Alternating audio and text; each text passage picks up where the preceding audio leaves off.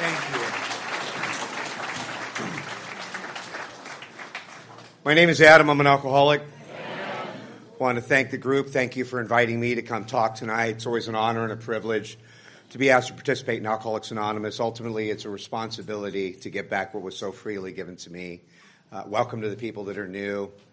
You know, if you're trying AA again, if you don't want to be here tonight, if you don't think AA will work for you, you know, I didn't get here because I had a bad weekend. You know, I had a couple of bad decades, and for me, like a lot of us, eventually this becomes a matter of life and death. I mean, every meeting has their perpetual newcomer. I live in Los Angeles. We have about 3,000 meetings a week. Even now, after COVID, we have a really, really big, it's a big area. It's one of the biggest counties in the country. And I stood up in AA for 17 years as a newcomer. And I had so many chips and key tags. We know the drill, right? Could have played poker with them. You know, thank you. I remember one secretary saying, give them back. And I did that. Horrible. I did that walk of shame over and over and over again. And looking back at that experience now, I thank God for the unconditional love of the old-timers. A lot of the old-timers in our area that aren't with us anymore, a lot of those old guys that died with 30, 40 years sober that watched me come in and out of the rooms. And they would say things to me like, don't even bother taking chips. Just sit in the back. Shut up. No, but in a loving way, right? But they made it really clear to me, and if you're new, I hope you hear this. They made it really clear to me that if and when I was ready, because somehow they could see it. They could see it by my demeanor, my lack of interest, my fidgety nature. The old-timers had the wisdom to see just by my attitude that maybe it wasn't right now. But they made it really clear to me that if and when I was ready, that the doors of Alcoholics Anonymous would always be open to a drunk like me. And I think looking back at that experience now, next to my parents, if you're new, Alcoholics Anonymous is probably the closest thing to unconditional love that a drunk like me will ever experience.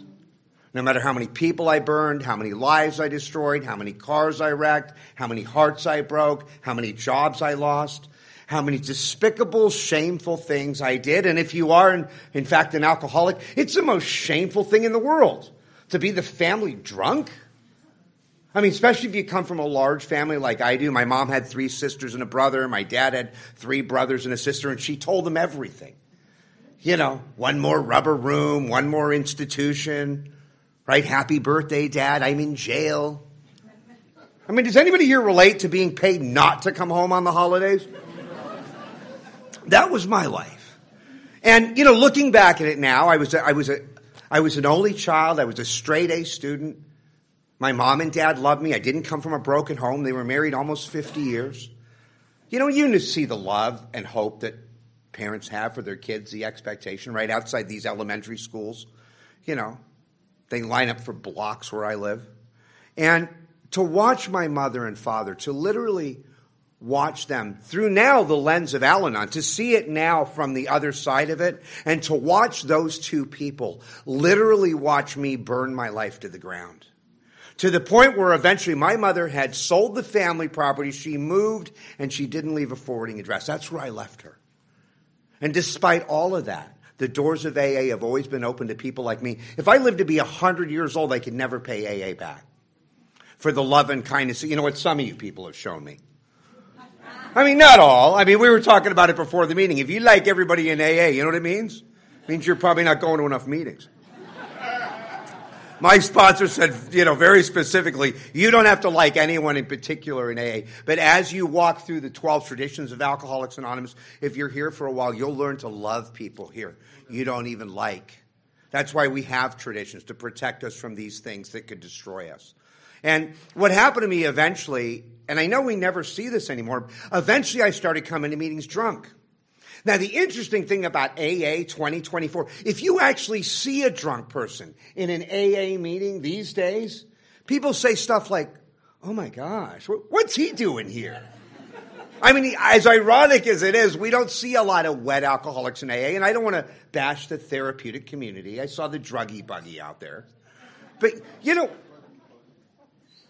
we don't get a lot of wet alcoholics in AA. And what I would do is I would go to 7-Eleven. I would get big gulp cup. I would fill it up with liquor, put a little Coca-Cola on top, and I would walk into the late night Hollywood candlelight meeting. Do some of my best sharing.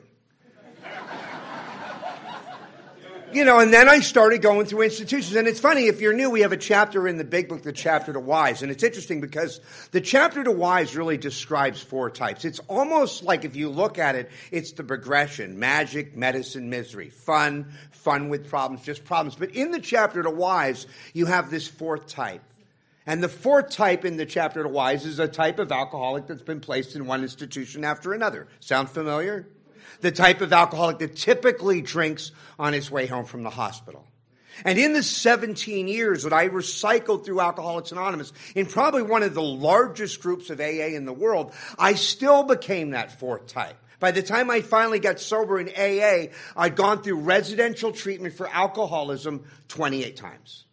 No, not 28 days like the movie. This isn't Hollywood, right? 28 consecutive times. And I'm wearing that like some kind of badge of honor. I'm thinking that's what makes me an alcoholic. And I remember telling my late sponsor, hey, I went through treatment 28 times. I was hoping that would get rid of the guy, loser. Go find someone that's willing, right? Didn't want to ruin his batting average. And he starts laughing, just like this. He's laughing at me. And I said, that's not very funny. And he said, Adam, going through treatment 28 times, that doesn't make you an alcoholic. And I thought, you're kidding? He says, oh, no, that just means you paid $500,000 for a big book. And I didn't think that was funny. And I'm not going to start citing and quoting pages tonight out of the big book. But page 101 of the big book says any scheme that attempts to shield the alcoholic from temptation is doomed to failure. See, for me, treatment was a great place to fatten me up for another run. Treatment has its rightful place in recovery. Even Bill Wilson had gone through treatment. Right? I mean, if you ever wonder what all the treatment centers and religions do have in common, it's obvious. They all send their drunks to us, right? Funny enough, even Silkworth says we favor hospitalization or treatment for the alcoholic that's befogged or jittery. Some people don't go through treatment. Treatment is not a prerequisite for AA. But my experience, if you're like me, is that treatment never solved the problem. And as an alcoholic, like a lot of us, I always thought the problem was alcohol. I thought it was liquor. And I remember someone in AA saying to me, Adam, if alcohol's your problem, that drink, that shot glass, that 12-pack, that little glass of Chardonnay, if that's your problem, you're probably not an alcoholic. And then he paused, and in the very next breath he said to me, and if you are in fact an alcoholic, the type that's described in the doctor's opinion in the big book of Alcoholics Anonymous, your problem isn't alcohol. And I'm like, what? It took another decade, another 10 years of suffering for me to understand what he was trying to say. It was almost like some kind of cruel riddle. I drank over that for years. But what happened to me, and we use the word often in AA, we talk about this word serendipity. What happened to me is that I got around a group of big book literalists, people that took the statements in the big book of AA, turned them into questions, and directed the questions at me. Very simple ideas, like, was I incapable of being honest with myself? Did I, in fact, drink because I like the effect produced by alcohol? Duh, that's a no-brainer, right? How about this? Good question. Was I restless, irritable, and discontent by nature? Was that my natural state before my lips ever touched alcohol? Was my greatest obsession that somehow, someday, I would control and enjoy my drinking at the same time? And the last piece, did I pursue that illusion, meaning just out of reach, to the gates of insanity and death? And as I went through those considerations, if you're like me, what happened is for the first time I saw the truth. And the most obvious truth, what we call now the external unmanageability, was crystal clear. From the time I was in 8th grade, I was already pissing in my pants. I was already drooling on my desk. I was already passed out under the bleachers. I overshot the mark from the first time I touched alcohol. My nickname in 8th grade was Space Cadet. I couldn't find homeroom. No, I mean, really, people are picking high schools. I was already picking rehabs. But if you're new tonight, alcoholism comes in people. It doesn't come in bottles or 6-packs or 12-packs or kegs or shot glasses or little glasses of wine. Alcoholism comes in people. And the greater aspect of this spiritual illness, as Bill Wilson describes it, centering in my mind, if going through the considerations in the big book shows me anything at all, It shows me that an alcoholic of this type, an alcoholic of my type, cannot really live without alcohol, not successfully, not happily. And part of what it really means for me to be an alcoholic, if I'm honest about my relationship with liquor, is that I seem to have a mind that will consistently take me back to that first drink. Every time I get released from an emergency room, right, a fancy Malibu treatment center, a hospital, Men's Central Jail, 5743, roll it up. It's amazing to me. I'm sitting in county jail, in my cell, casually reading a novel, not a cloud on the horizon. And I hear that number, 5743, roll it up. And suddenly I have this visceral compulsion in me that is so powerful that I can't even stop at the release module for my property. Sound familiar? As soon as I hear that number, like Pavlov's dog, it overrides every other thing. And what's so amazing to me, like I said, I can't even stop for my property. That's how powerful this compulsion is in me. And I come to an AA meeting and you well-meaning people say things to me like, well, don't drink no matter what.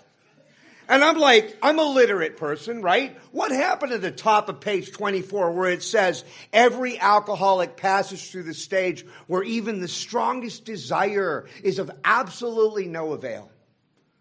And I don't mean to be disrespectful or divisive, because Wilson talked about a world of ignorance and misunderstanding. If you don't think that doesn't happen in AA, when I hear well-meaning people say to me, don't drink no matter what, there's a translation for me. Go to meetings no matter what. Work steps no matter what. Maintain commitments no matter what. Be of service no matter what. Develop the discipline of steps 10, 11, and 12 no matter what. And just like Silkworth said, this person who seemed absolutely doomed is suddenly easily able to control their desire for alcohol. What a powerful thing that is. You know, and again, not to bash the therapeutic community, but we like to say AA has no evidence-based results. You hear that, right? I suggest if you're new, go to a world convention. Check out 85, 90,000 of us converging on a random city like Vancouver next year. And it's amazing. When you see 90,000 people in a stadium and they do the out-of-towners, it's like the United Nations. I mean, it takes 2.5 hours. Every country, every nation, every city, every township. And you can't do that with your insurance. You have to buy a plane ticket, conference ticket, hotel room, right? Probably a rent-a-car. But what's so amazing about that, if you're new, is that for every single one of those people that have made the effort, and the word is effort, you'll see a beautiful daughter, a father, a sister, a brother, an uncle, an aunt. You'll see a world of people that will tell you that AA is the most powerful thing in their loved ones' lives. You know, people try to discount AA, but we all know even this little book that we're talking about is in the United States Library of Congress as the top 88 books that shaped America. It's affected the lives of somewhere between now 30 to 40 million people with all the sister and cousin programs. And you know why I don't think it's going to work for me? Because it wasn't my idea. That's my self-centeredness. And we were talking before the meeting. You know, my sponsor said to me, I was talking to Nancy about it. He says, it doesn't matter who's wrong. It doesn't matter who's right. It just matters who's left. And if you're new, when I see people with 20, 30 years sober that have amazing lives, that are chasing their dreams, that have learned how to navigate around the drama, that have learned how to match calamity with serenity, that have learned how to have fit spiritual conditions, learn how to have relationships that work. What happened to me, if you're new, is I became teachable. I became willing to take actions here I did not yet believe in.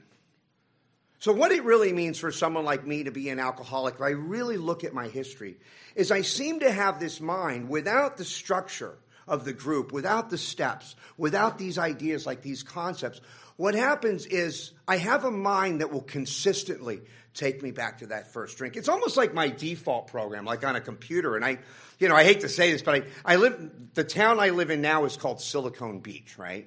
And the reason they call it that, we've got about 250 tech companies that have taken over our city, Yahoo, Snapchat, Google. And we have a lot of these really smart guys that come in our home group.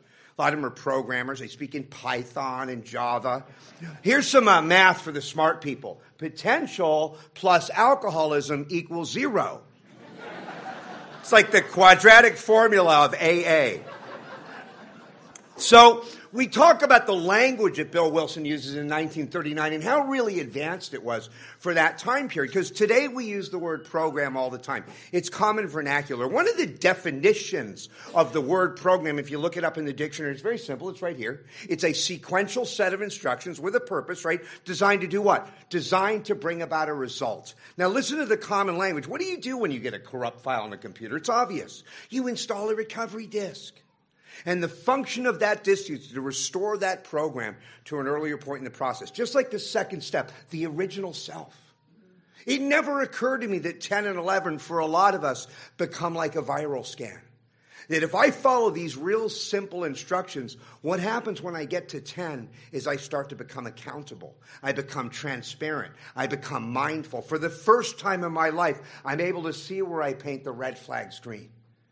It never occurred to me, if I really look at 10 and 11, that bookending of my day, and upon awakening, these 6 prayers, that when Bill Wilson talks about principles before personalities, it never occurred to me that it was our founder's hope that these spiritual instructions, these guidelines, would have more impact than, I hate to say, the untethered hysterical opinions in AA, because I love the fellowship.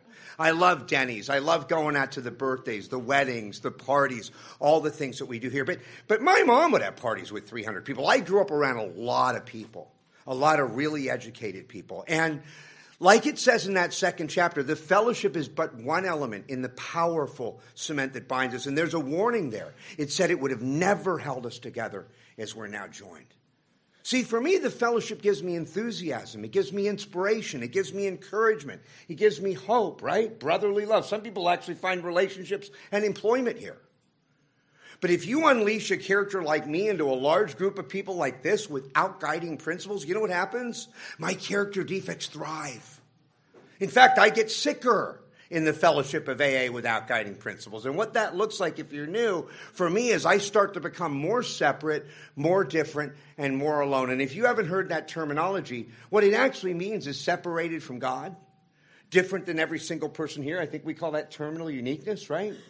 And alone. You know that loneliness, that ache in the heart of every one of us that has nothing to do with the proximity or closeness of other people? That loneliness at the core of my soul, in a crowd like this, it's worse. The bigger the crowd, the more alone I am. My own birthday, my own wedding. That loneliness at the core of my spirit, when I hit that pillow at night. If you have that like I do, what that is my inability to connect. You put a couple of drinks in me, I'm calling people from 5th grade saying, I love you.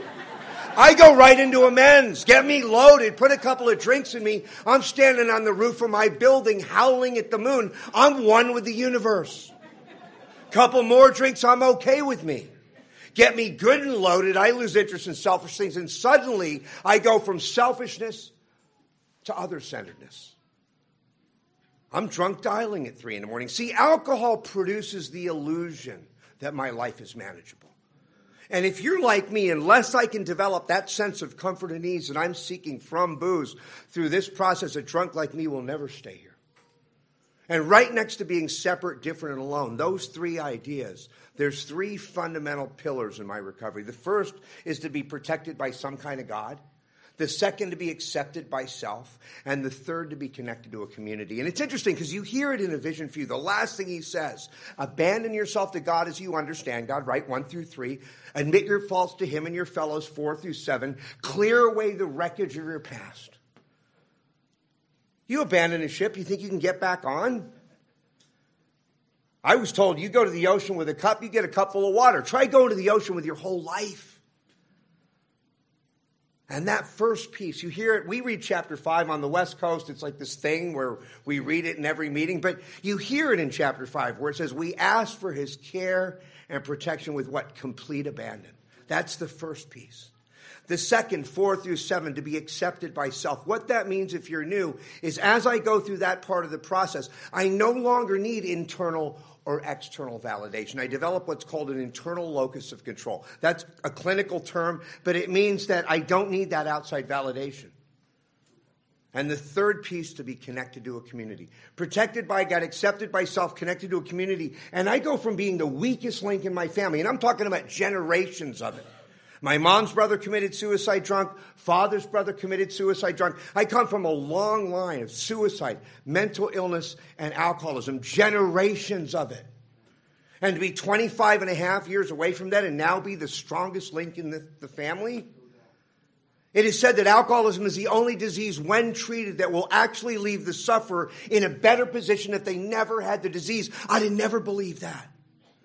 Until I got around people in my home group that said, how free do you want to be? You want to be free enough to just survive this? So when people say, how you doing? You can say, I'm hanging in there. My sponsor goes, I'll buy you a drink just to put you out of your misery. Or he said again, do you want to be free enough to chase your dreams? Free enough to have relationships that work? Free enough to navigate around the drama. Free enough to match calamity with serenity. Free enough to stay in fit spiritual condition. Because these are the kind of promises we talk about. If you want to talk about the big book, one of the ways I was taught to go through the book was 4 highlighters: prayers, promises, warnings, and directions. And if you go to the 7th chapter, there's 39 specific directions that will tell a person exactly how to work with other people. He didn't use words like codependency, enabling, and boundaries. But I guarantee you, every one of those ideas are there. Every one of those ideas. These concepts were timeless. So what it really meant to be an alcoholic, for me, it's almost like if I really look at it, and I'm going to say this again later, a lot of people stop drinking. They come to AA. They put down the drink, and somehow it's amazing. Everything works for them. They fit in. They're part of. The career welcomes them back. They come to meetings once a year and never work a step, and their life gets better. They've been serene since their ass hit the seat in AA. That's not my experience. My experience, every time I stop drinking, the first thing they say to me is, you really need to be on medication. Why are you so angry? Why are you so emotional? Why can't you sit still? What's wrong with you? And I'm crying at dog food commercials. See, when I'm not drinking, I have a whole nother set of problems. And we all know they're outlined on page 52, right? The bedevilments. When I'm not drinking, right, I'm a prey to misery and depression. You can ask yourself these questions as I go through it. I was asked, when I'm not drinking, am I still a prey to misery and depression? Yes or no? When I'm not drinking, am I still having trouble controlling my emotional nature? Yes or no? When I'm not drinking, am I still having trouble with my personal relationships? Yes or no? When I'm not drinking, am I still full of fear? When I'm not drinking, do I feel like I don't have purpose in my life? When I'm not drinking, am I still unhappy? And the way that plays out for me in what we call untreated alcoholism is I don't fit in, I'm not part of, you don't understand me, they're not paying me enough. She's cheating on me, I gotta drink. And it's amazing, as soon as I pick up a cocktail, I intuitively know how to handle situations that used to baffle me. Couple more drinks, fear of people and economic insecurity leave me, I'm buying the whole bar drinks. Hell, I'll write you a check. Not only are you getting better looking, honey, I'm getting better looking. Right? Couple Vicodin, I could comprehend the word serenity and I know peace.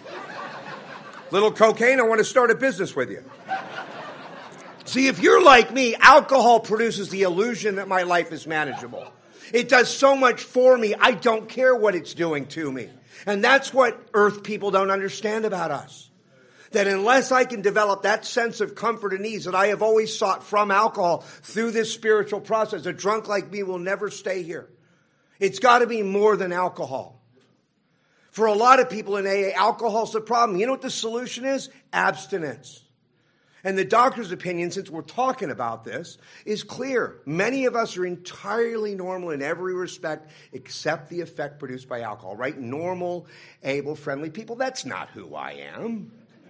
I think they have another, what's the other type? Oh, the restless, irritable, and discontent type. That's a little more like it, right? I think we have a new word for restless. What is it? Oh, ADD. I don't got ADD. Come on, please. If you had $1 million in the trunk of your car tonight, I might follow you home from the meeting. I have what's called selective interest disorder. I'm only interested in things that concern me, right? I got an irritability, that's for sure. I'm quick to anger. I'm slow to forgive. Sound familiar? Keep score in every relationship that I'm in, right? Anybody have the fault-finding mind? Vulture on the bedpost? Up 5 minutes before me every day? I've been waiting for you.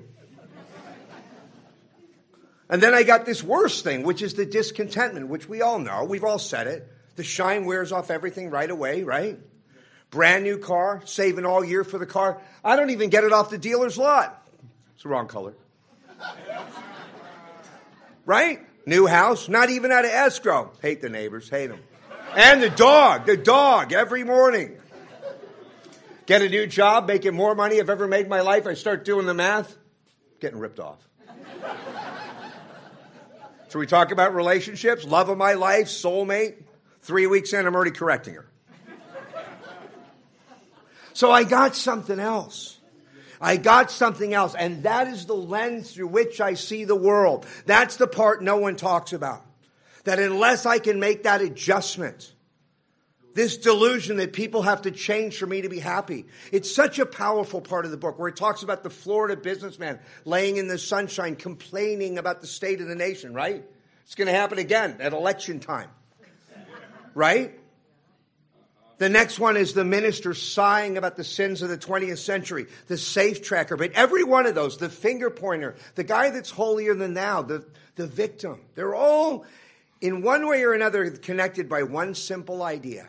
And the idea is if people have to change for me to be happy, I'll never be happy. And everything in Alcoholics Anonymous is begging for me to take responsibility, to learn how to be happy in a dysfunctional relationship, to learn how to be happy in a dysfunctional family, to learn how to be dysfunctional in a, functional in a dysfunctional nation maybe. And that piece was very, very powerful. So having this mind that keeps taking me back to alcohol. And if you're new, I look at 17 years of suffering, even like I said, in one of the largest groups in the world. And what I see in my life is my defiance towards spiritual principles. And since we're talking about the book, the original manuscript on chapter 5 used to say, rarely have we seen a person fail that's thoroughly followed our directions, right? Now, if you're like me, I don't like directions. Ask my girlfriend, right? I don't like being told not to do something I already don't want to do. I will argue with anybody about anything at any time. You tell me it's black, I'll tell you it's white. You tell me it's big, I'll tell you it's small. You tell me to go left, I'll go right with an attitude. Right? And then I'll blame you for eternity. That's why we say denial's an acronym. It stands for don't even notice I am lying. Think about it. You could tell an alcoholic, you can't tell them much. Oh, you don't believe it? Try sponsoring somebody. And what that means is you can lead me into the gates of hell, but you can't push me into heaven. And if you're new, when we talk about attraction rather than promotion in the 11th tradition, what that meant to someone like me, if you're new, is eventually I would come back to AA on my own terms. Not because Sober Living wanted me to, not because my parole officer wanted me to, not because DCSF thought it was a good idea. Where I live on the west side of LA, they're all getting sober for the trust fund. But see, if you're like me, hope doesn't matter to a drunk like me until I'm hopeless. I mean, you think hope matters to me when I still got $1 million left in the bank, brand new Harley, boat down in the marina? You wouldn't catch me dead in an AA meeting. And my experience is that God didn't matter to me until my back was against the wall. And this isn't gutter bravado. I got shot in a little argument, went right through me. I'm laying on the gurney. I got the paramedics over me with little paddles, ambulances on both sides. And guess what? All I know is God. Right? I mean, if you're a drunk like me and you got your head in the toilet every morning, puking your guts out with the dry heaves, who prays more than drunks like us? Come on. If you don't relate, you might be in the wrong room. And I'm not being divisive. But what's so interesting about that is that Bill Wilson had a really powerful white light experience. And right next to it, it says it was quickly blotted out by worldly clamors, most of which were within himself. So I can remember being in the cardiologist's office in the ER. He put a tampon right through me, right? And then he does an angiogram, and he runs this dye through my groin, into my heart, onto the TV screen. He says, the bullet missed. I was drunk in 20 minutes. I went from, God, I will do anything you say. God, please. I am so teachable. I am so broken. I'll do anything. I need to get out of here before law enforcement shows up, right? It's like, it's that quick. It's that quick. And the reason I'm saying that if you're new is because there's a huge difference between the act of surrender that gets a newcomer into Alcoholics Anonymous over and over and over again, and the state of surrender that keeps the old timer here. It's a completely different concept. It's like watching a swan glide across a pond of still water. It's so beautiful, so effortless, it's so graceful. But we all know what the swan's doing under the water, right? Paddling like hell. If you're new, we have a chapter into action, right? Into action. You ever notice there's no chapter into feelings? I always have like one therapist come up to me like, into thinking. Right? Into whining from the podium at the noon meeting. I'm like, get a job, dude. No offense.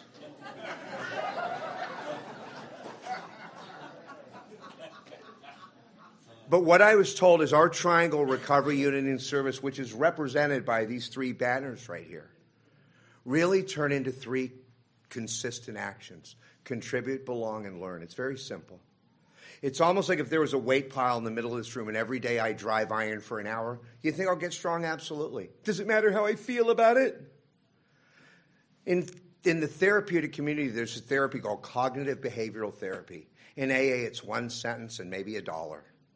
And it's that I can't think my way into right living, but I can live my way into right thinking. So what I was taught to do from the very beginning in AA is to take that triangle, recovery, unity, and service, and translate it into those three actions. The more that I contribute, which is commitments, the more that I feel needed. The more that I show up at meetings, which is to belong, the more I feel wanted.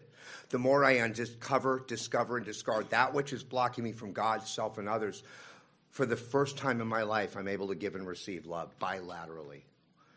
Because it's through altruism, the unconditional concern for another spiritual growth, which is really another definition of the word love, that allows me to become whole. That my sponsor said to me, very simple. If I need to simplify it, he says, your head, your heart, and your feet need to be moving in the same direction. Your head is the steps, your heart is service, your feet are meetings. And again, another way to put it is the steps bring me wisdom. The fellowship where two or more are gathered bring me power. And by reaching back in the community, I'm able to give and receive love. Such a simple idea.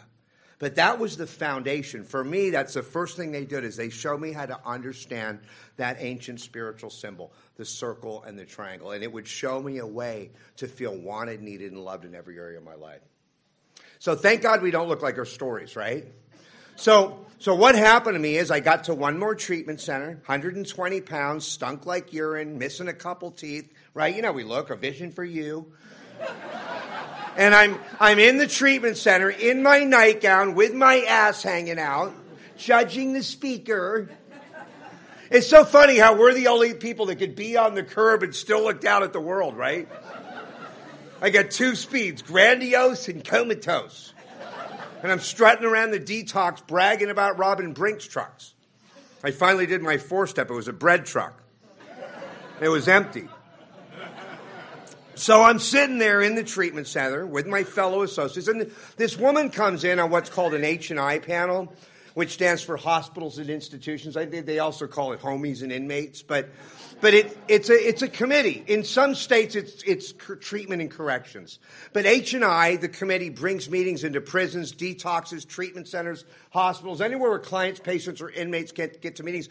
Our H&I is about 250 people. Once a month we meet, and they're fighting each other to get on panels to talk to people that don't care. But I think H&I probably has one of the lowest relapse rates in all of recovery. The same people have been there for the 30 years I've been doing it. So this woman's on this H&I panel. She's doing her AA talk. And at the end of her talk, she looks us all up and down and she says, if I could give you all the gift of recovery, I wouldn't do it. And I'm like, what? I remember I turned to my friend and I said, what a bitch. No disrespect. And then she said something that would later change my life. She said, the reason I wouldn't give you the gift of recovery, the reason I wouldn't give it to you is because I wouldn't rob you of the journey. And all these years later, I've come to understand, if you're new, that journey to recovery, just like that journey to surrender that each and every alcoholic has to walk, is personal. If you're new, we can't give that to you. And again, not to be divisive, but if you're in a hot tub with a supermodel, a fifth of whiskey and an 8-ball, and daddy sends you to rehab, we don't expect you to be happy. Anybody ever been interrupted in the middle of a fifth of scotch? It's like the worst thing ever. Horrible. But for me, like a lot of us, and we know this to be true, the disease was killing me every day and it wouldn't bury me. See, that gift of desperation is a great acronym for God, the gift of desperation. But in the final stages of alcoholism, magic medicine, misery, the misery phase, God means something totally different. When my head can't get enough and my body can't take any more, and I'm knocking on death's door, a lot of us know what that's like, right? When my head can't get enough and my body can't take any more, God means something totally different to me. It means grow or die. Then my hand's going to be forced. It's not a choice. It says faced with alcoholic destruction or to live on a spiritual basis, these are not what? Easy alternatives? Do a survey. Costco, jails, institutions, and death. Happy, joyous, and free. What's your choice to be? It's a no-brainer. You step over to my cell in Men's Central Jail, you ask me that question, I'm thinking, how about an alcoholic death? Right? Can I talk to my parole officer, my therapist, my MFT, my yoga teacher, and my counselor and get back to you on Monday? And I'll justify, minimize, and rationalize my right to drink. First half of step one, me defending my right to drink. The rest of my life and the rest of the program, me defending my right to play God, and I never saw it. And all those things that impeded me from that surrender were actually the things that were blocking me.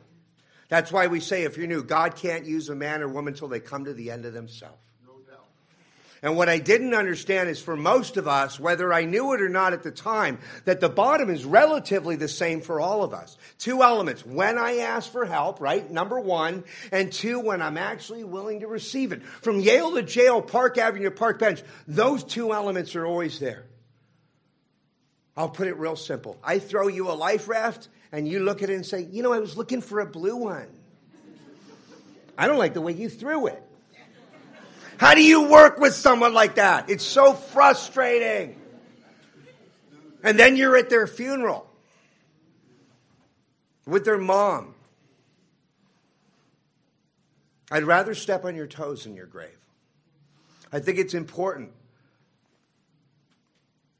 You know, if you're new, we're the only people that want a reward because we ran out of a burning building. You know, you're feeling heroic, gave up your big Sunday night, right, in New Jersey to hang out with us, please. This is the only place on God's earth where they'll applaud because you came in to save your own life. You're wondering when the miracle's going to happen? It's happened. You're here. You know, we've all said this. A lot of people have said it. My recovery, my sobriety is God's gift to me. What I do with it is my gift to God. I was told there's 3 prayers in this life. The first one is God help us. That's the alcoholic prayer. Second prayer, God give me greatest distraction on earth. But the prayer I'd never said was God use me, right? And Cynthia calls me. You know, and I get the honor of coming here and talking about something that means so much to me. You know, we were sharing before the meeting. My mom read the big book. I was a drunken teenager. I remember being 16, 17 years old in AA. You know, and I'd come in and the old timers would be like, you know, we spilled more than you drank.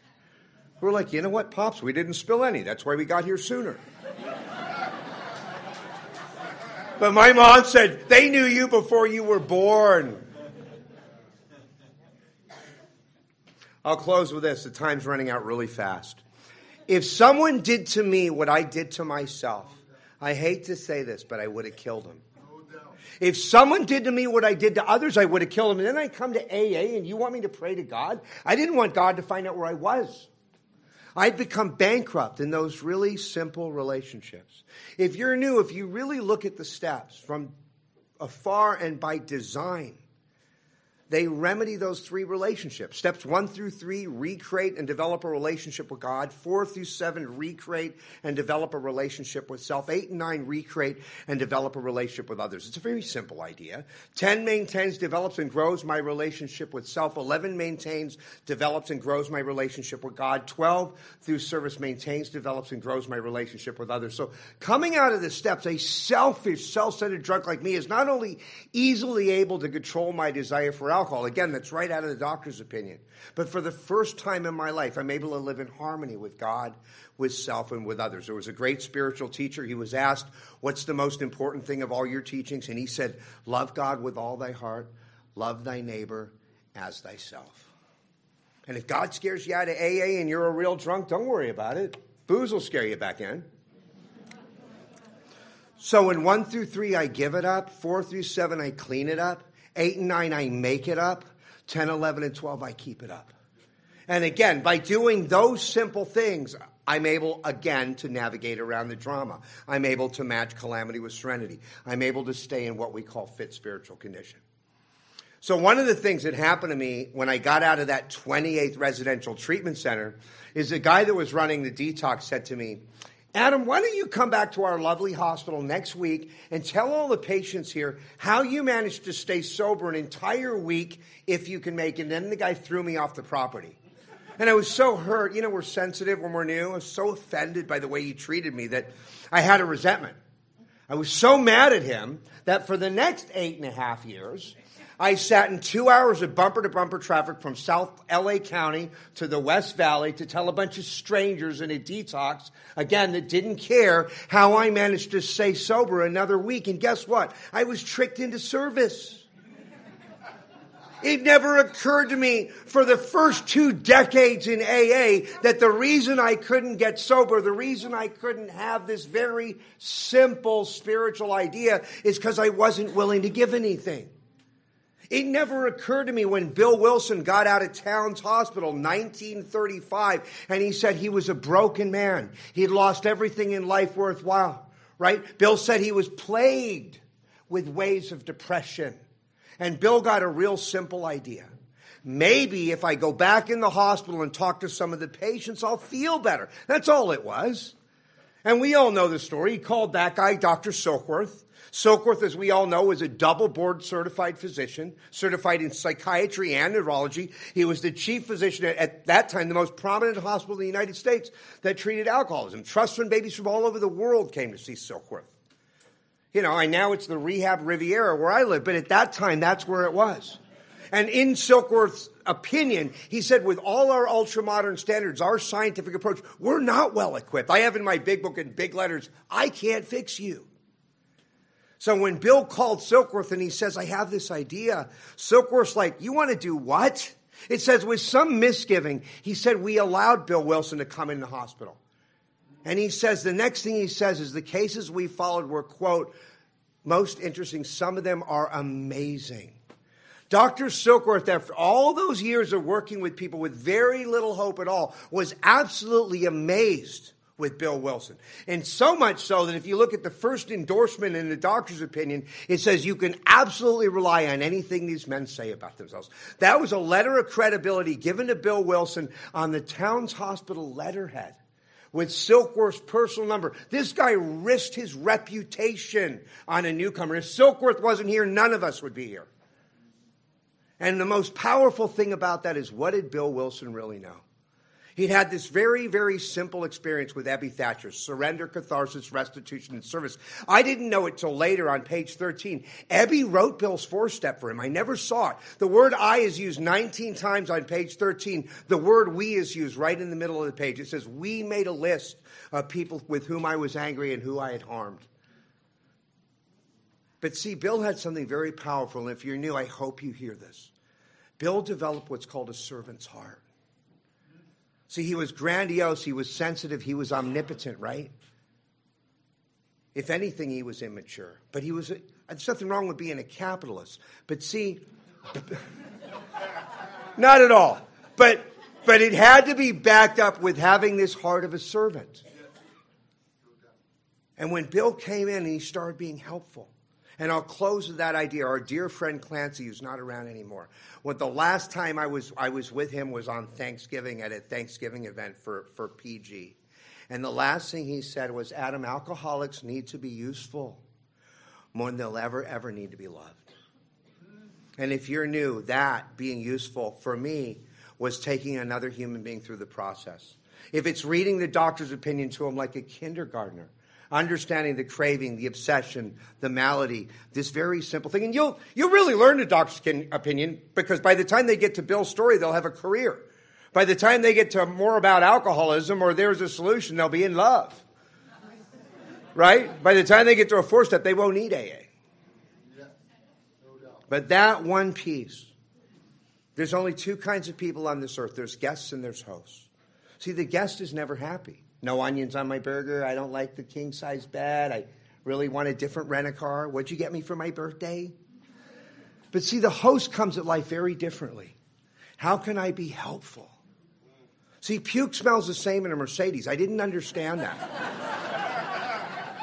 All my life, I've been trained to solve a spiritual problem with a physical solution. That's what 6 and 7 is. By doing this one little thing, by turning away from self-centeredness to service-centeredness to other-centeredness. You know, for the first time for a lot of us, I got the keys to the kingdom. And I thank you. If you're new, you hit the lotto with this group. Our home group, it's heresy, but our home group, the format is we take people, we read a paragraph, and then we have 3-minute shares on that paragraph, how you would take a newcomer through this section of the book. And then it says, if you don't have experience with that, we ask you to reserve your comments to questions. And then it says, this is not a meeting to talk about your day or your relationship, but we have 5 people walk out. But that meeting, it's growing just like this. I have learned more about working with new people because that was the key. If you're new, don't be scared of this. You can't give a newcomer worse advice than they're already giving themselves. Right? We have a roadmap here to spiritual success. If you're new, get involved in this group. It is a design for a living that really works. Thank you very much.